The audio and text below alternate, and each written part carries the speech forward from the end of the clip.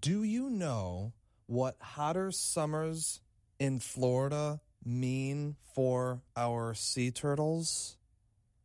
No. What does it mean? Biologically, a little science here. Yeah. Is it bad for them? Yeah. Oh, so they need air conditioning too. They need little air conditioning in their seashells and their little turtle shells. Recent heat waves. Oh, you're picturing Yeah, I know.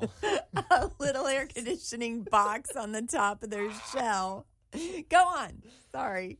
This is from officials at the Turtle Hospital in Marathon. Oh, I've passed that. Oh, when you you go have? to the Keys. Yeah, it's a really big place.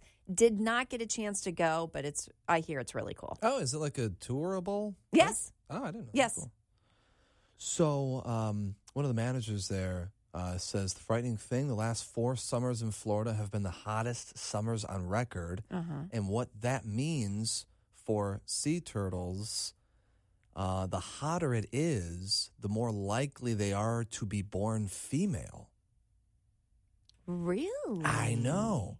They The say temperature determines whether exactly. they're male or female. When a female turtle digs a nest on a beach, the temperature of the sand determines the gender of the hatchlings. Whoa. 99% of new sea turtles these days, new sea turtle babies, are female.